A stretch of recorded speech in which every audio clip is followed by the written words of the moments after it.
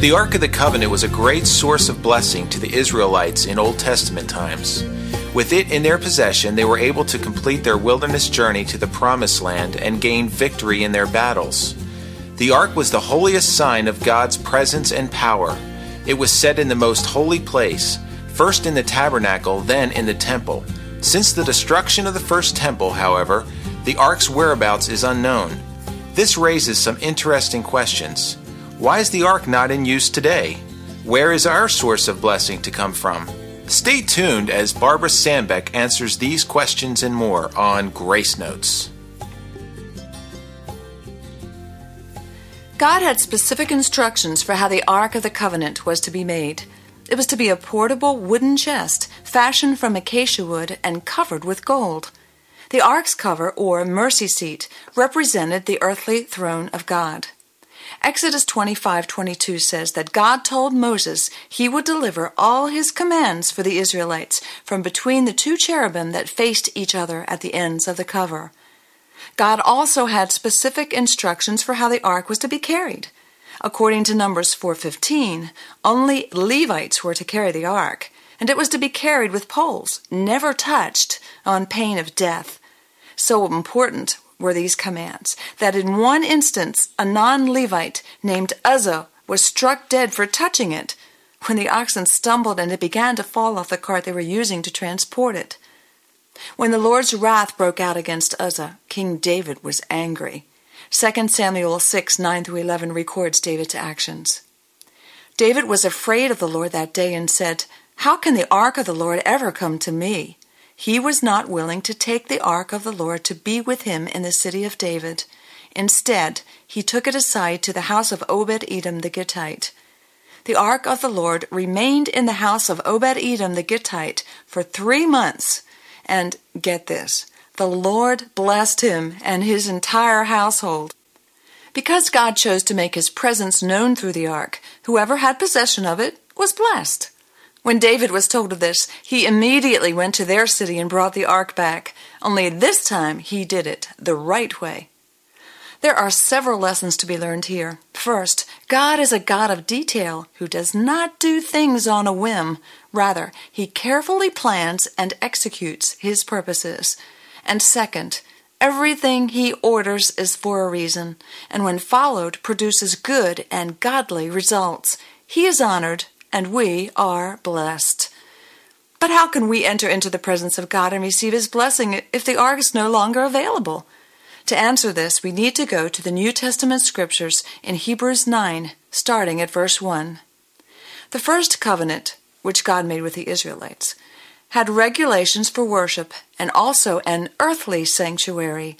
A tabernacle was set up. Behind this second curtain was a room called the Most Holy Place, or the inner room, which had the golden altar of incense and the gold-covered Ark of the Covenant.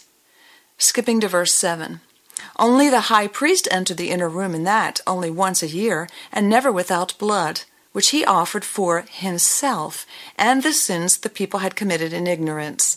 The Holy Spirit was showing by this that the way into the most holy place had not yet been disclosed as long as the first tabernacle was still standing. This is an illustration for the present time, indicating that the gifts and sacrifices being offered were not able to clear the conscience of the worshiper. They are only external regulations applying until the time of the new order. When Christ came as high priest of the good things that are already here, he went through the greater and more perfect tabernacle that is not man-made. He did not enter by means of the blood of goats and calves, but he entered the most holy place once for all by his own blood, having obtained eternal redemption. Hebrews 8 says that the tabernacle was a shadow of what's in heaven.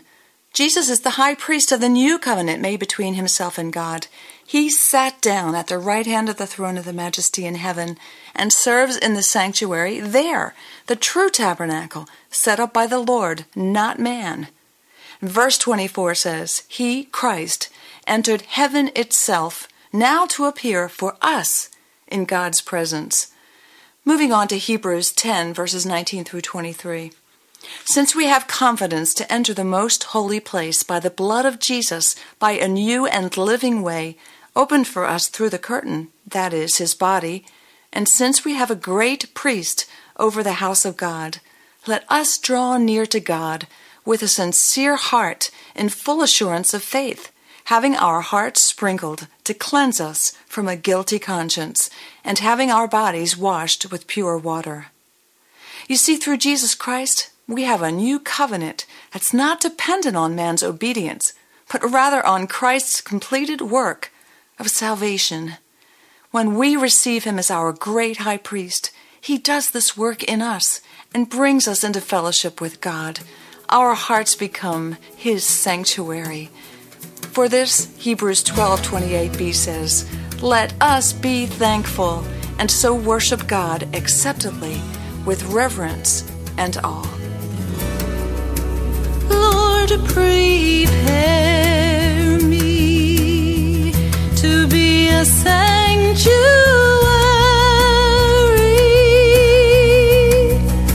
pure and holy,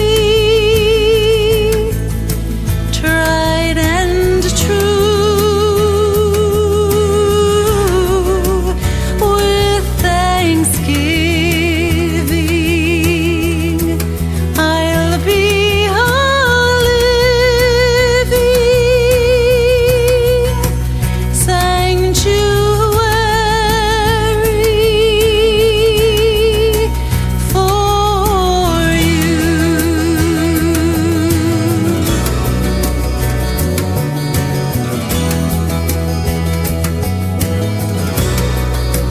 Lord, prepare me to be a sanctuary,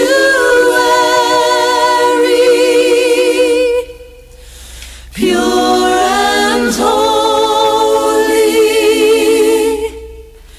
tried and true,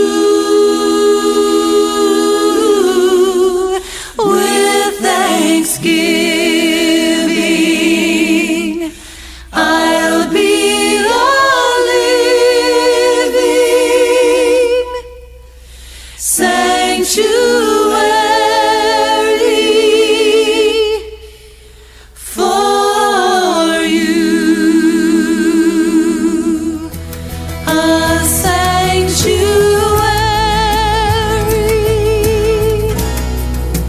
for you.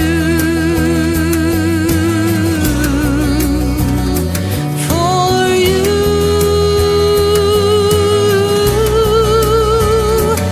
For you.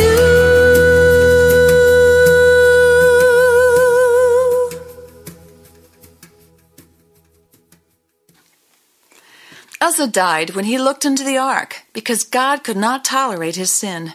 He had not made an acceptable sacrifice, but God sees those who've believed in Jesus as righteous, because he sees us through the sinless blood of Christ, our once and for all sacrifice.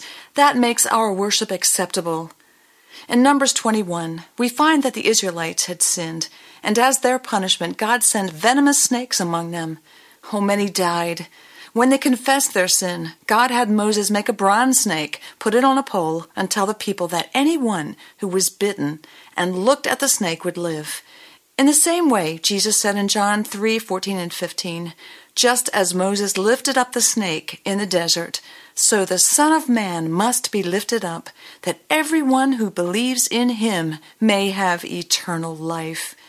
Jesus was lifted up on the cross. He bore the venom of the sin of mankind in his body, yet he rose to life, so that when we lift him up to God as our covenant keeper, we too will live.